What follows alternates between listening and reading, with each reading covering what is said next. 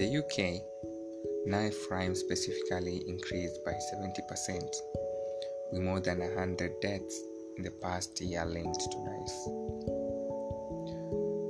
285 knife-related homicides recorded in 2018, making it the highest, and most people affected being the young, aged between 18 to 24 years. However, the government of the UK has come up with policies and measurements to curb the knife crime.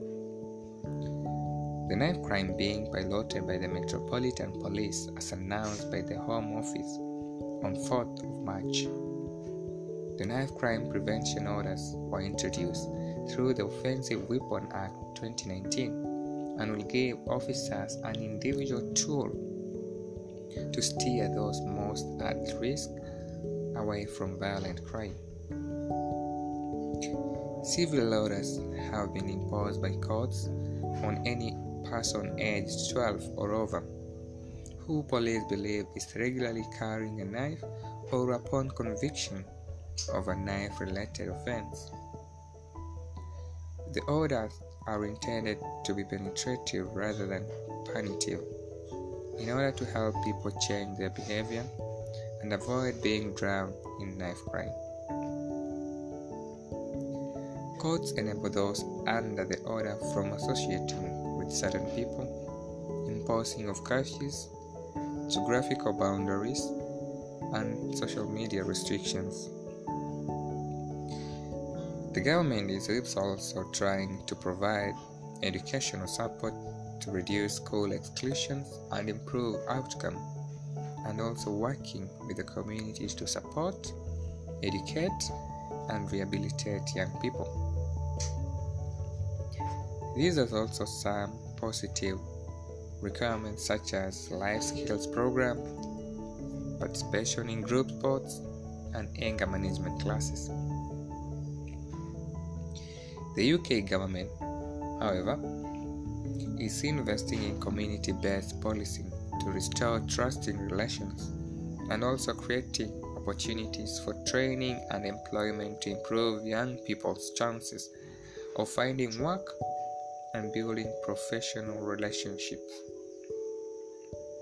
With the court, offenders are now more likely to receive an immediate custodial sentence for a knife offense, and also the custodial length has also increased from 5.5 months to 8.1 months. According to Sajid Javid, there should be a creation of €200 million endowment fund to target young people at risk of starting a life of crime and violence. The charity Impetus, which aims to transform the lives of young people who have disadvantaged backgrounds and which will also help support public health. The government, in addition, has also put strategies in place which include tackling county lines and misuse drugs by development of a new National County Line Coordination Center, which is a new multi-agency team of experts from the National Crime Agency. Early intervention and prevention by supporting the expansion of the Youth Violence Intervention Program and continue to fund a Young People's Advocates model. The government has also created an effective law enforcement and criminal justice response. With the government's strategies and policies, the impact has been observed to the young people.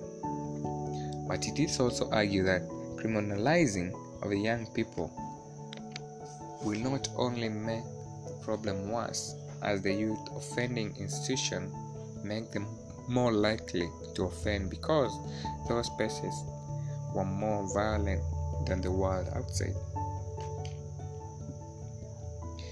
Council Youth Offending Teams have now an outstanding track working with the children and young people to stop them coming into the youth justice system. Compared with the previous years, there are now 85% fewer young people in the average custodial population. The government also is working with the underage knife sales regulations.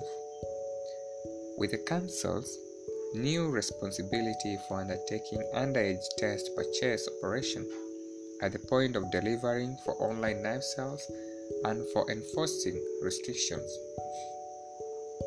With these underage knife restrictions, there has been a reduction of knife owning between the young people.